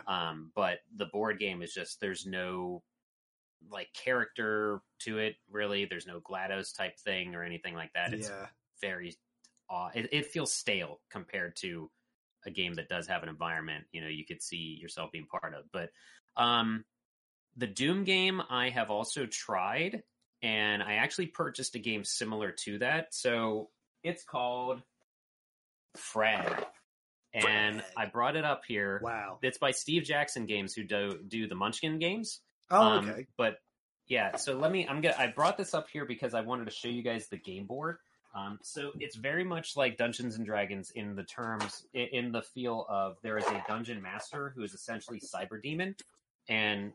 But okay. This, I'm going to have to stand back, actually. This is the board for it. It's going to fold out into... Okay, so for the audio listeners, Scotty's folding out a big, giant board, which is... Yeah, so you can see it's like 6 panels, like 3 by 2. And you also can turn it over, and it kind of looks a little bit like the map view on the original Quake, in a way. To be a little bit, if you were like making a level or making a multiplayer level. Yeah. But so the way that it works, and Frag is essentially Doom, but the way that it works is one person is the Cyber Demon, and they have, you know, kind of the manual that they can follow, and they see where enemies are going to show up and stuff when you maybe walk up to a machine gun and you grab that, and then suddenly there's demons everywhere and stuff like that. Mm-hmm. But as the Cyber Demon, your goal is to kill the Doom Slayers, and it is so difficult to actually win in that game, despite the fact that it's 3 versus 1. And you have to set up almost tiles on. Did you guys ever play the Home Alone board game? There was a Home Alone board game. What? Is it like Mousetrap? No, not at all. That would have been fun. The Home Alone board game, you set up tiles. You set up individual, like small coin-sized tiles on the entire board, and it's either a trap or money or something else. That's how this Doom board game works as well. So you get ammo, you get health, you get different weapons, and then different things like you go into a hallway, it expands the board, and you get more enemies. Too much setup for a non-stop first-person shooter game. God. Yeah, that's painful. Frag and Doom are painful. But we did look at this 10 best multiplayer, or 10 best board games turned into board games. The Resident Evil 2 board game just happened on Kickstarter. I have that, and it's essentially like the size of this Frag. There's like 5 boxes this big for the Resident Evil 2 game. It's really? Absurd. Yeah. I thought about also getting them and just showing you guys the stack, but I don't need to do that right now. So there's board games out there based on games that do work. There's some that just don't. It just doesn't make sense that you would even try to do this. Steamforge Games is the one who made the Resident Evil one. There is also either a Dark Souls or a Demon Souls board game. Yeah, Dark Souls, I think. Yeah, so have you guys, before we get into our ideas, have you guys played any other board games based on video games? I do own a board game based on a video game, sort of. Oh? It's not okay. The board game is not specifically a board game about that game, but it's a classic board game with a theme of a game, and I've never actually played it, but here we go. Oh my goodness! Monopoly Sonic Boom. Is that still great wrapping, or is that? It's still in its wrapping. I just haven't bothered to open it. Partly because I don't really like Monopoly that much, and I've never actually played Sonic Boom, but I hear so many bad things. I'm not sure I want to. Wait, you've never played Sonic Boom, and you think Sonic 06 is not that bad? But okay, I'll go and play Sonic Boom. I think you should play Sonic Boom now. Yeah, maybe I should. On Twitch. Maybe I should. I think I didn't have the console to play it on. That's why I never got it originally, and now I do have that console, but I just never picked up the game. That's a new streaming idea. Time will tell. I mean, I'm in the camp of Graham, where video game, like it's classic games with a theme. So I had played Legend of Zelda Monopoly, I didn't know that existed. which is actually nice. I do like the cards and stuff that they created for those. Nintendo store, or am I making that up in my head? No, I did not get that at the Nintendo store. I got that in, Jesus, was it Walgreens? I don't know. It's one of those. But I got that. I mean, the Pokemon Master Trainer thing that I remembered, 20 minutes ago. I did play that, but I completely forgot how that played. I think Graham, that's are you doing an unboxing? What's going on right now? Oh, I was just looking at the back of the thing. Do you want me to do an unboxing? I also have a Zelda themed chess set. I do like Legend of Zelda, so I got that too. I think a Zelda themed chess set would be pretty cool, actually. Yeah. It is. It's pretty nice. Yeah. Yeah. So, do we want to go with our ideas, or the chat has a couple actually? Let's check out the chat. Yeah, let's have a look at it. Pun God from Ohio says Sonic in the form of Clue. So it was Amy in the library with the plunger. I like the idea, but are we actually saying that one of the Sonic characters has murdered someone? What's going on with that? This gets pretty dark pretty quickly for Sega. I think you can change the premise in that. It doesn't have to be someone killing someone. Maybe someone's stolen the rings. Who's got the rings? Or the KSM? Stolen animal. Exactly. Something like that. Okay. Yeah, that could be it. Mm-hmm. Yeah, and it just ends with, and then the movie just ends with Knuckles exclaiming, "Now I'm going to go home and sleep with my wife." Do you guys remember that movie? Oh, that's one of my favorite movies. Are you talking about the animated? No. Or No, there's one with Tim Curry and a bunch of big names. Oh, the Clue movie. Yeah, the Clue movie. I thought it was next to me on my shelf. I can't see it now. Never mind. But yeah, I'm sure someone's taken that and just plastered Sonic faces on it or something at this point in the internet. Yeah, I thought that's why you said Knuckles. Oh yeah, Knuckles would say that, right? Now I'm going to go home and sleep with my wife. Someone, yeah. I just think it's the worst and best line in that movie. That's so good. Sonic in the form of Clue could work. I mean, it'd probably be the same thing as like the Monopoly stuff. Just plaster a new aesthetic on there. I think Shenmue would work better. Who killed my father? That was Landy with the candlestick in the kitchen. Yeah, it was Tom with the hot dog. And then Avalee says in the chat, Mousetrap, but it's Sonic and Robotnik. So apparently people just want more Mousetrap. Yeah, that's what we've discovered. Today. Mousetrap is the only board game, really. I'd like to see what games could be Mousetrap. What games could be Mousetrap? Yeah. All right, so Graham's created a new YouTube series, Will It Mousetrap? Will It Mousetrap? That's interesting. And then Avalee also says there was a Star Wars one with a VHS you played along with. I could see something like that with Phantasy Star. That was a phase that board games went through. They came with a tape or a DVD that you like popped into the TV to play along, and you hit play when a certain cutscene needed to happen or something. It was CNET. There was a movie trivia called CNET. Not even that. Yeah, I'm talking about like I played a Star Trek one, but But yeah, like basically, as you go through the game, like some of them would be actual board games, and you get to certain points, you then press play on the video. It's like, oh, now you've got to this section. Whoa! Like, it's almost like there was a story to go with the board game. It's actually pretty cool. I might turn into a robot as I look this up, but I did find 5 VHS board games that'll have you saying, "I remembered that." There's Wayne's World. What? Somehow.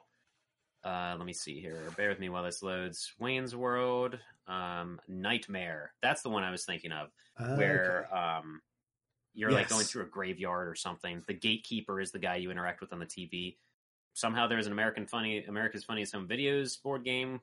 Oh man! Let me see. Quick, hit your sister with a rubber hammer or something and record it. Like, how does that work?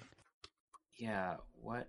I guess you watch it and then you answer questions about the clips you just watched. There is a Star Trek one, or the one you mentioned, Graham, Star Trek: The Next Generation, Klingon Challenge. Yes, yeah, I think that was it. Yeah, I played at my cousin's house. She got it for her birthday. There was a friend. Oh, sorry. No, I was just going to read what it says here about it. Apparently, it took on the inspiration from Nightmare, but part of what kept people playing this game was the fact that it seemed downright impossible to beat Kavok, no matter how many times you played. While the sheer frustration may have kept you coming back, you probably wouldn't have bought another near impossible game. This is probably why a sequel called Borg Q West got shelved, like Q-UEST. Man. And then another one they mentioned here is 221B Baker Street, which is Sherlock's address. I've got that board game. It's not VHS though. Oh. I own a modern version, but I also own that old version in my parents' house. It did not come with VHS tape. Oh, okay. That's interesting. Unless there was a VHS tape version, because that's the board game that I have and the one I've got at my parents' house, which is the older version. They're both kind of the same thing. It's like Clue, or in the UK we call it Cluedo. Don't know why I've got a different name for it, but essentially you've got a murder to solve or a mystery to solve, and you have different ones though. Like they've got these cards with a little story. And it tells you the story, introduce characters and stuff, and you'll say people at these locations on the board, these events happened, and they'll be like, you have to find out who the killer is, what their motive was, and how they did it, for example. And a bit like Cluedo, every time you go into a room, you get a clue basically. You've got this big book of clues, and you can write it down on a piece of paper, and then basically you have to actually work out who murdered it. So it's not like in Clue where you collect cards and then you guess. You're actually literally solving a murder, and it's really, really good game though. Like it's one of my favourite board games of all time. That's why I've got another version here and stuff. It's amazing. So but yeah, it comes with like a book of like what is? So it's a thick book. Yeah, it's like so basically you have all these cards which like you pick up a card. It's like case number 72, and then you read that out to everyone who's playing. You go, this is, and then basically when you land on like it's got like a section of London basically. If you go to like the docks, for example, or to the police station, on the card it says page 62 for the docks. And then you open up the book, go to page 62, or like clue number 62 even, sorry, and you read the clue and write it down, but you don't tell anyone else. But they've got like I played something like that. They've also got fake clues in there as well, like red herrings to throw you off the scent. And there've been so many times. Oh, then basically once you think you've worked it out, you've got to race back to Sherlock's house, and then once you get there, you can announce who you think did it or whatever. And if basically there's been a few times I've got back to the house first. I'm like, yes, I've got all the clues down. I know who did it, but a couple of the fake clues have completely thrown me off, and I've lost. I'm like, no, it's so good. So good. Like, yeah. Interesting. Yeah, VHS version. I'd be interested to see how that works, because smooth as butter, I'm sure. Sorry. Let's see. I lost my train of thought. Sorry. The chat also says Resident Evil 2 is fun. So I do need to try that at some point. I've just never it showed up like right before a marathon happened, and I thought about trying it with the marathon crew, but as with board games like that, someone needs to have played it before to walk you through the thing, I think. And then Pun God from Ohio also said Sega Trivial Pursuit. So I don't know how that doesn't already exist. I'd play that. Definitely. Yeah. Although, have you ever played the Disney Trivial Pursuit? Because I thought I knew stuff about Disney, and I was terrible at that. I was like, I can do this. Specific, like who's the artist who worked on Snow White? I mean, in the some of them are like that ridiculous. It's really hard. I was playing with another friend who also loves Disney. We were both like, this is one of the hardest games we've ever played. Like, I think we have it downstairs, he said, wearing his Aladdin shirt. But Rachel is a super Disney fan, so I have to try wow. it. Yeah. Did you guys play Villainous, by the way? So what's that? Villainous is Disney themed, so you basically play as the Disney villains, and they each have their own goal they have to reach. So everyone's a villain, and then you have to reach your goal first. It's actually pretty fun. So you should look that up. Interesting. Yeah, I'll check that out. So we thought of our own games to make. We thought of our own ways to turn Sega games or franchises into board games. Mine is pretty fleshed out, so I can go last if you guys want me to. I mean, I've got a lot of notes for mine, but my first option, but I just haven't got them on the outline. So I don't mind. You know what? I'll go first because one of mine is already one that people have discussed, and yours is much more fleshed out, Scotty. And I want to hear that because I'm let's do a big Shenmue fan. Yeah, let's do you last. Yeah. So honestly, I think that you can translate Sonic Shuffle into an actual physical board game. There were some people earlier in the chat who agreed with me because they also suggested Sonic Shuffle. I think in the instance of mini games, though, because it'd be kind of hard to do that unless we do like a hybrid, how they did VHS tapes. You pop in, I don't know, the Sonic Shuffle game on Dreamcast. Yeah, I was gonna touch on this, but keep talking. But I will touch on that point with another game that I played, board game. So yeah, honestly, I think you can combine, like maybe that Sega or Sonic trivia with it instead, and just use that as the replacement for mini games. Is just you answer a question essentially, and then you have spaces that have different effects. I think you can do keep the ring theme where you're going on blue or red, and then you get rings taken or added, and that adds to your score on top of the amount of answers you got correct.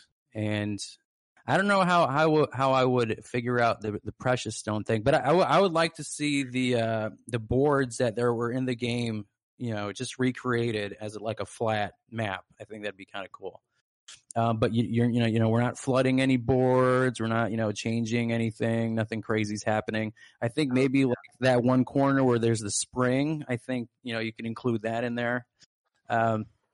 But yeah, Graham, I don't know what you thought about that. So I don't know if this was a TV show in America at all. But do you guys ever have the Crystal Maze over there?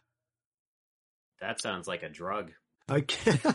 I don't know. Maybe we might have. In the UK in the 90s, and it's actually come back with a different presenter more recently, but basically there was a game show basically where they, like a team, I think of 6 people, they would go in something called the Crystal Maze, and it was like basically it's like a big studio set with different regions, like a medieval zone, a futuristic zone, a pyramid zone, for example, and they'd literally go into these rooms, one person at a time, and they'd have to like do some sort of activity or puzzle or something.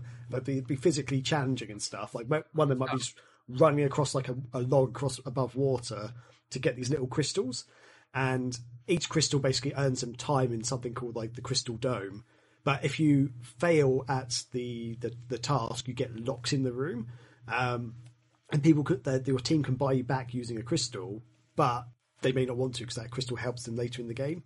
And then at the very end, they get all the crystals they've earned.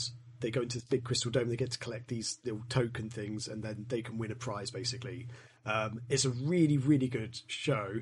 But they made a board game of it, and the board game actually physically had these little like games, like mini games that you could play. Like there'd be one with like a little crane, so you had to have a little plastic crane thing. You got to like pick up rocks or something. There's quite a few of them. There was actually like a really good selection of them.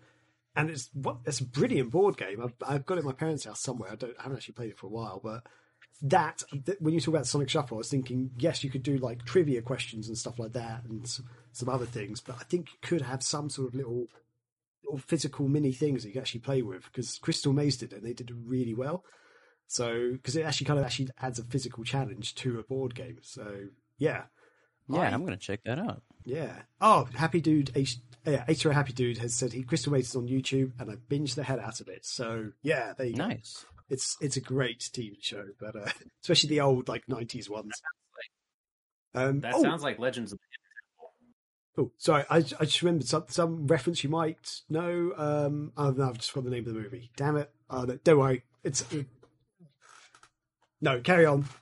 I was going to say the name of a movie that an actor in one of the movies is actually the presenter of the old version, and I can't remember the name of the movie now. So, damn it. Anyway. Well, if you remember it, you can. Yeah. Bring it. The other thing that I mentioned, do you remember now, Graham? I just did, yeah. The Rocky Horror Picture Show.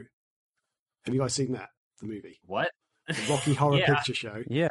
So there's the guy who actually directed it, and he's actually in the movie. He's like the bald guy. I think he's like the server or something. He's the guy who made the Crystal Maze and has presented the Crystal Maze as well. Oh, nice. But he's the guy who also directed Rocky Horror Picture Show and was in it as well. But yeah, anyway, carry on. God, sorry. This interesting bit of trivia. This box art for Crystal Maze is 70s as fuck. Yeah, Richard O'Brien. Sorry, Happy Dude, H2O Happy Dude. Thank you. Yeah, Richard O'Brien is the name of the guy. Your wingman. Gotcha. Crystal Maze. Oh, I gotta check that out. Yeah, there's the. I'll send you. Nope, no, I didn't. I linked you. No, I didn't. Fucking. Sent it out on Twitter. Damn it. There you go. There's the picture of the box. That sounds interesting. And it's a show, but it started as a board game.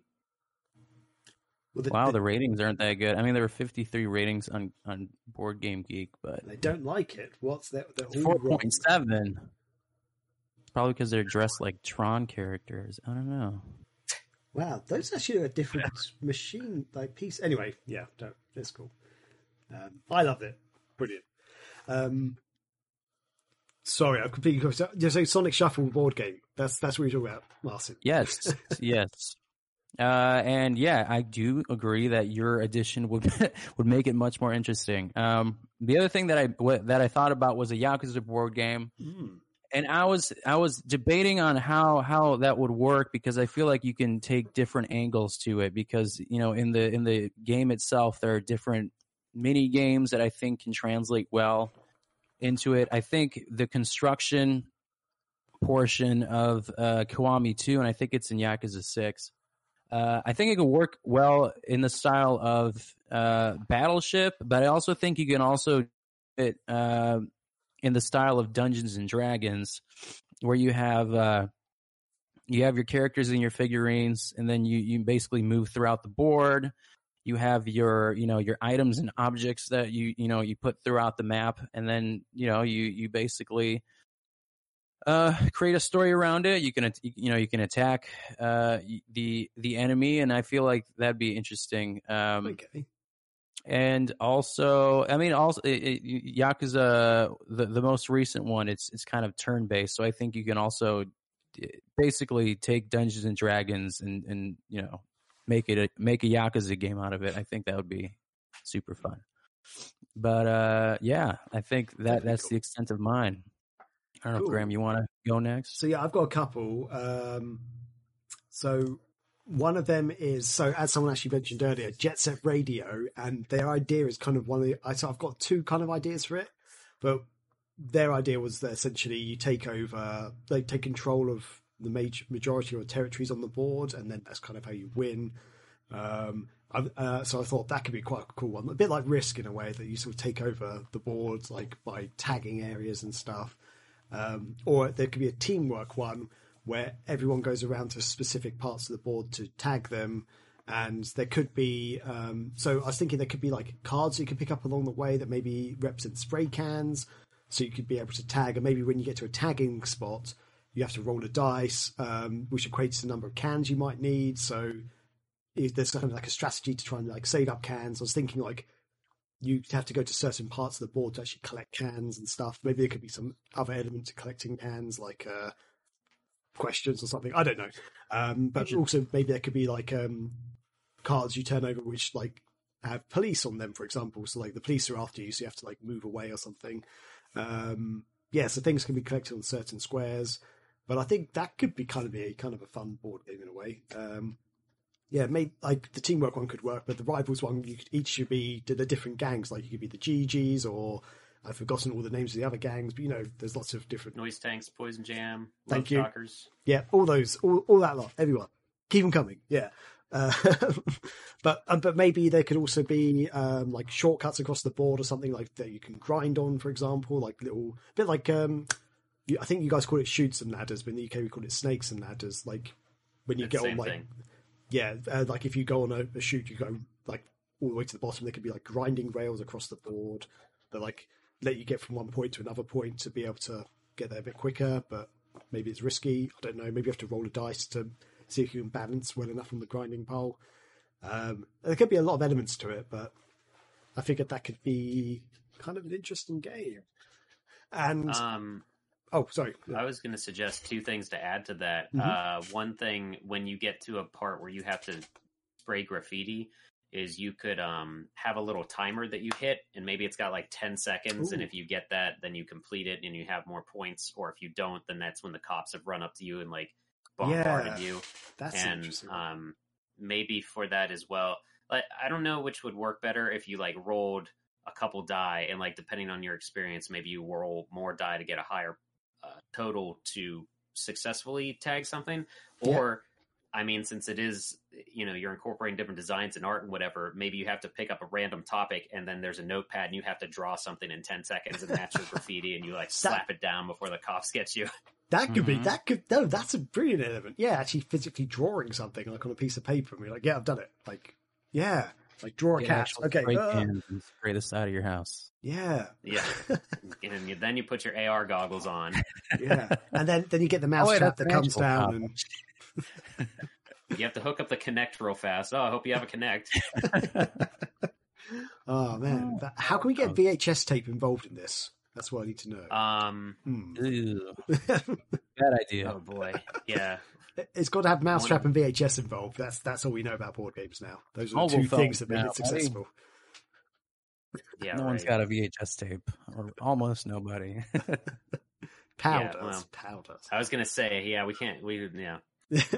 You could also incorporate cell phones into it somehow, though, too. So you could maybe have like you put your design on your phone, and then I can upload these and make a shirt out of it. I don't know if you guys played the Jackbox games, but they do a great job of using your mobile phone as a multiplayer thing. They got TKO, and you basically draw your own shirt designs on there, and then you pit them against other people. It's actually pretty good. Okay, that'd be pretty. Yeah. I've played some of the Jackbox stuff, but I haven't played that specific one. It's pretty cool. Yeah, I played the crap out of TKO, and I do have a shirt made from TKO as well. Sweet. I'll have to show it off later. It's nice. Hilarious. Another game I thought could work, but I had no idea of the rules, would be Streets of Rage. But that's more just thinking. I like Streets of Rage. That'd be awesome to have a board game. I thought there was a Streets of Rage board game. Oh my god! Is there? Let's right. There may be another pickup to add to Streets of Steel. That's not Streets of Rage. That it basically is, just they couldn't name it Streets of Rage. Yeah, it was a Kickstarter thing. I think it's come and gone already. I'm probably going to turn into a robot because I'm trying to load a web page right now. Let's see when this campaign ended. Oh, damn. Yeah, they got... Okay, I do recognize this now. Their pledge goal was 32,000. They got 83,000. So holy shit! There's money in Streets of Rage. Yep. Everyone's realized that except for Sega. Oh, you can pre-order it now. Interesting. Here I'll. Holy shit! That's not what I wanted. Oh my god! Yeah, this is. Yeah, this is Streets of Rage. The board game. This is amazing. Yep. I'll toss it into the Twitch chat so people can see that as well, how well the Kickstarter did. And you can just straight up get the game. So I'm sure next time we're at Chris's place, he'll force us to play this. So That is its game. Yeah, there we go. That could be cool. So one game I've thought of has already been made, so I don't even need to think of the concept. Brilliant. I'll just take the royalties, please. Yeah. If you come up with an idea after it's been done, that works, doesn't it? Yeah, I mean, if you didn't know it existed, I think that counts. Yeah. Not in my reality, Jack. Oh man. So Scotty, you've got an idea or two, haven't you? Yeah, so I thought to make Shenmue into a board game, and I think it could be a co-op game. Tell me more. And you play as Rio. Yeah. You play as Fukusan, Naomi, and I couldn't think of one more character to make it 4-player. Nozomi, Guizan, Nozomi, Joy. Well, Landy. I was limiting this to the first game. Okay. And because I think the second one you could definitely make it into something else, but it'll make more sense. My idea keeping it just because the first game is a lot smaller than the second one. Oh yeah. But so this is going to get extensive. The first thing that I thought is it could come with a black light so that you could put that in a lamp nearby and turn it to nighttime for the nighttime cycles. What'd you say? I said not in my bedroom. So anyway, someone had to say what do you do with the black light exactly? It's really just an atmospheric thing. You just turn it on so that it's nighttime in the game to keep the day and night cycle going. Could somehow things show up on the board that are not there in the daytime maybe. version? That'd be cool. Yeah, again, don't things you don't want to find. But so I was going to say, so the way that it works, each person has their character card and also their wallet essentially, because we'll say every 30 minutes people get your allowance from Inisan, so that like a day goes by or something, so that it keeps the kind of progression, because you do kind of need that with what I'm going to get into here.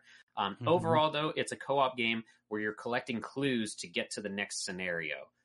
So the board itself would be the village that I can't remember the name of now. Dobuita. I mean, Yokosuka is the whole area, but the Dobuita area is like the town that he goes in, like the main town. Yeah, because that's where you have to repeat a lot of things and go to different bars and restaurants and locations. So we'll go with that main part. And then eventually, though, when you all progress to the harbor, it'll flip over and you'll use the harbor as the main game mat. Nice. But so what it is, so each person has their journal, they have their scrolls that they learn, and they have their Gashupon. So you can still win by the end with your own points and Gashupon things gathered and your money as well. But what it is, let me get all my notes up here. So yeah, I think every 30 minutes it'll be like 1 day passes. This is going to be a long game, so get comfortable. But every 30 minutes is 1 day's time, so that way you gradually get more money. You can get more Gashupon. And this will probably come with some sort of timer, so maybe it's not exactly 30 minutes, or you have an hourglass or something, that comes with the game. So what'll happen though is you can roll and you walk around the town. There's no real order or anything to go in, but the main point of it though is to get journal entries, and they're going to come in each different colors, like red, yellow, green. So red is like a minor journal entry, which might just be something like talk to Chinese people, and that's it. But then like the yellow version of that is, it could be find someone who can translate Chinese. And like the green version of that might be go to this restaurant. The owner speaks Chinese and can translate this thing. So you have like different types of progressive clues. That's cool. And so the way that it would work though, you want it to be a co-op because you're all trying to find Lan Di. So in that aspect, everybody upgrades their journal as they get those different things, but you'll be like sectioned off so that we can't progress to this next, like we can't find the tattoo parlor until everybody gets this type of clue, and then we can all progress to that area. And so that's how you get through there, so that way you're going to flip the board over to the harbor once everybody's figured out, oh, I need to get a job and earn money to pay for my trip to China.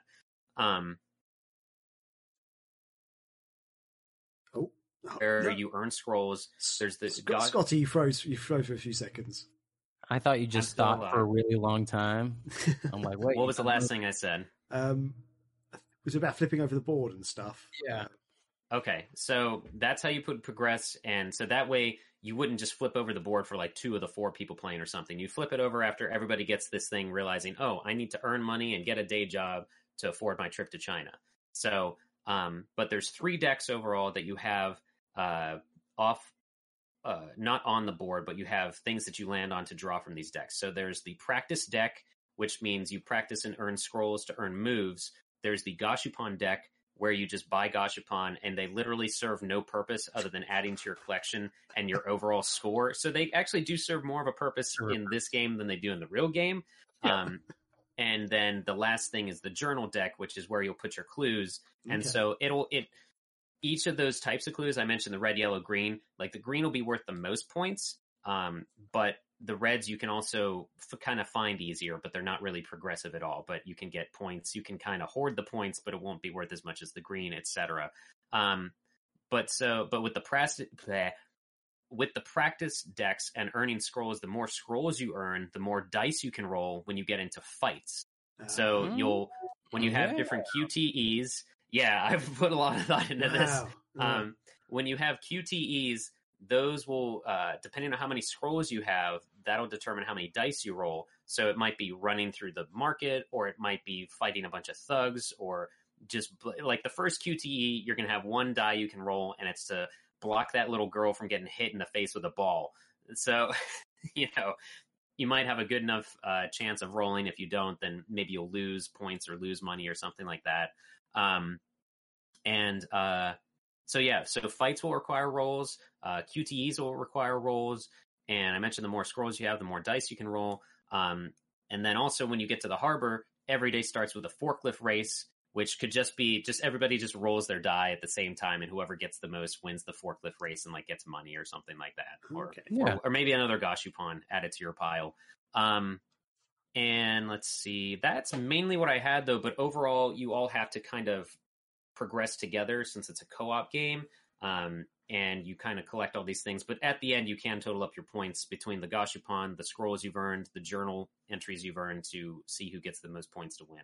Okay, so there's one thing I am slightly hazy on is the clue cards. How do you get the different clue cards? Like, it would just be a spot you land on. Same with Gashapon or like a QTE. And will that maybe like in front of a storefront? Maybe it says like collect card or. But does that dictate the actual color of the card, or?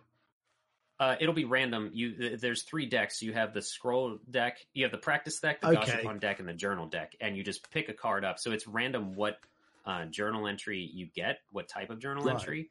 But there will be times where, because this happens in the game also, you kind of learn where to go to get an actual like progressive note in your journal to just bypass tons of nonsense. Right. So there will be certain, like maybe Tom's hot dog stand is the place you can go, and then you go through the journal deck until you definitely get a green, like you can, and then maybe shuffle it or whatever. But there'll be certain parts where you can either like go to the journal, or maybe if you go back home and talk to Ini-san, and then maybe that'll get you a guaranteed more progressive, like a green thing rather than something else.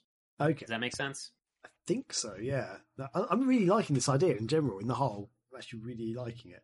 Yeah, the overall concept I think is quite interesting. I think we should just make a game called Revenge Story, the board game, and put it on a Kickstarter.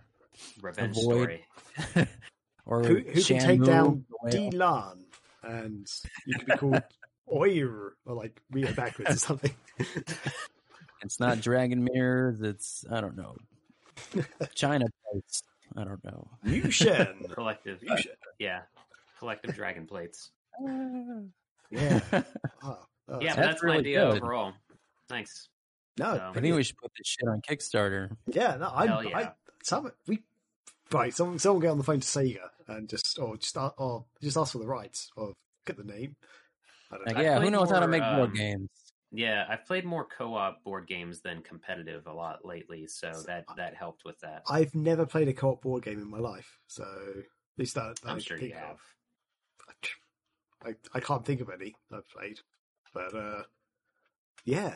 Have you played any at Chris's place when you've been there, just hanging out? I didn't even know that Chris owned a board game. Like, oh my god, he was all about making us play Mixtape Massacre when we were there. I didn't even know that. No, that was not offered to me. He must like you guys more. I don't know. Well, not enough to get Marcin involved because he slept through it or something. I must have played it. I just blocked it out of my memory for some reason. I do remember vaguely. I do vaguely remember the board game. Yeah, because they were knockoffs. Yeah. Pun God from Ohio says Resident Evil 2 is co-op. I unfortunately have not actually played any of the Resident Evil board games, so I want to play it. It's just like $86, but like I keep buying other board games, which adds up to definitely $80. Yeah, well, that Horrified one that you got last week, you mentioned that's co-op. I guess that would be considered co-op. Yeah, I wasn't sure. Like I wasn't sure. Well, I guess Pandemic is co-op because you all work together to get rid of the diseases across the globe. So yeah, I played a handful. There's one game which is technically co-op which I have played, but I can't remember what it's called. But literally, the thing is, you got some cards in your hand which all have different numbers on, and without saying anything, you've each got to lay down the cards, in order of number, like increasing order of number, and it's up to 100 cards or something in the deck, but you will have random numbers.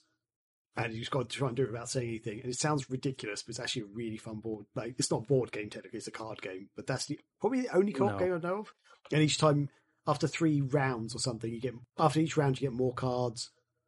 But then after 3 rounds, you get an extra life. So there's kind of lives involved. So once you run out of lives, you have to go straight back to the beginning again. You don't know the name of it? I can't remember what it's called. My friend introduced it to me. And that's kind of a co-op board game, but it's not a board game, really. It's a card game. Oh, well. Anyway. We had, thank you guys for digging that, though. I feel like it could get made. Yeah. I want to try and design this. Let's do this. Let's get some. There is a dedicated Shenmue fan base, so I guarantee if we came up with it, we would get a successful Kickstarter. Yeah. Find the right people to talk to, and can we talk about using the Shenmue name? Avily did have one other comment in here for another board game. So different concepts, Sonic or something ages, but 4 boards that teleport you between them to reach the end goal of Robotnik. Each board has a different mechanic based on the age in time. So I don't know if that would mean like Master System board, Genesis, Mega Drive, Saturn, Dreamcast, like that kind of idea or something. That'd be interesting. Like Generations. Yeah. Okay, yeah, that could be interesting. Yeah. That could be something. Yeah, but that's my idea. We've got some ideas. We want to, if anybody knows who we need to talk to get these to happen. Yeah, we're going to get some people on this thing. Yeah, I wonder if Danny Russell knows the licensing people. So let's get on to him. Yeah. And Pun God from Ohio says he's heard of that card game that I mentioned. But he hasn't told us. But he doesn't know the name either. Damn it! It doesn't have a name. One of those games. Anyway, it's actually a genuinely fun game. I think it's not it's inexpensive. It's a fun game to play with people. It's one of those games. It's just you think that sounds really weird and not very good, but when you play, it's really addictive. And yeah, I can't think what it's called though. Anyway, yeah. So I guess that kind of.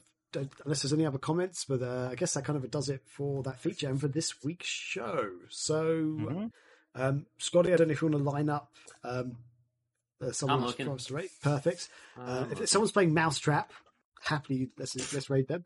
All right. Marcin, have we got any site or magazine news that you want to shout out about or anything like that? Just check out, the latest news posts that we've been sharing out. There's one we did about a person who makes custom game gears. So you guys should check out megavisionsmag.com where we post all our news and reviews. And also don't forget to follow us on Patreon/Megavisions. If you're joining us on Twitch for the first time, don't forget to follow us on Twitch. And I think that's all the housekeeping for me. Brilliant. Cool. Scotty, have you got any housekeeping or you're all good? We stream almost a good bit of days out of the week. Mondays we're doing stuff. Wednesdays, I'm going to come back to streaming solo. I'm going to do Xenocider and use the twin stick. Nice. So I'll have 2 cameras set up, one on my face and another one on the sticks. That should be interesting. And Thursday night throwdowns, I will be absent, but I think Corey was talking about playing Mad World to follow up our thing of Anarchy Reigns last week. So that might happen. Otherwise, and then Friday, Graham, either you and Chris have been streaming stuff. Do you have anything slated coming up? So, I mean, actually last week I was meant to also play Xenocider because I played it the week before, but sadly, I actually fell asleep really early. I fell asleep at like 9 o'clock my time, and we get on at like 11 to stream that my time. So, I think this week, hopefully I'll be streaming some more Dreamcast stuff, or Chris and I will be on with Halo again, like doing the Legendary mode, co-op. And nice. Just very quickly, Pun God, thank you. That game I was talking about is called The Mind. Okay. The mind. I'm glad we got an answer to that, because that was going to bother me. I was going to be putting in descriptions next to my Yakuza chicken search term. And apparently it has a rabbit on the box. So interesting. Yeah, check it out if you can. But yeah, hopefully I'll be back streaming this Friday, possibly some Dreamcast stuff. Cool. So, yeah, Scotty, have you found someone to raid? No, nobody's playing Sonic Shuffle. Big shock. Everybody's doing Tabletop Simulator, but I can't tell what they're actually playing. Never mind. So we will still find, and none of our buddies are really streaming right now. Sunday seems to be the slow day. So let me try one more. I'm just going to type in Sonic. Let's just see what happens. Let's get a Sonic that night game. Let's raid one of those. Sonic and the Black Knight. Yeah. Okay. Let me find that. Or Sonic 06 or Sonic and the Secret Rings. One of those. No one was streaming Sonic 06. No one's streaming Sonic and the Black Knight. Let me see here. Sonic and the Secret Rings. I'm sure. Nope. Nobody's streaming that. Let's try Sonic and Knuckles. This is I'm sure, incredibly interesting for somebody. Nothing Sonic and Knuckles, someone's streaming it, but it doesn't look like it's anything we want to be part of. Sonic. Well, let me try one other thing here. Sonic the Hedgehog. We'll try just Sonic the Hedgehog again and see if somebody's doing 06. How many no one's streaming a Sonic game? No. I didn't say that. There are plenty of people streaming Sonic games, but streaming good Sonic games. Oh, not the ones we want to see. Yeah. Hell yeah. Okay, someone's playing. We'll raid someone playing Sonic Adventure. We got Meggers here is playing Sonic Adventure, so we'll go ahead and. So yeah, give them some love, everybody. We're gonna hop over to their stream, hang out with them, tell them what we were doing, and Thanks for listening. Thanks for watching. Be excellent to each other. Oh, I am going to be doing some unboxings. Just hop in. Oh my God, we didn't do this. Look, here's what we need to do right now. If you dig what we were talking about, hop in the Discord. Got to keep doing that stuff. So. There you go. Awesome. Perfect. Anyway, let's go hang out with Meggers, everybody, and have a good Sunday. Cheers.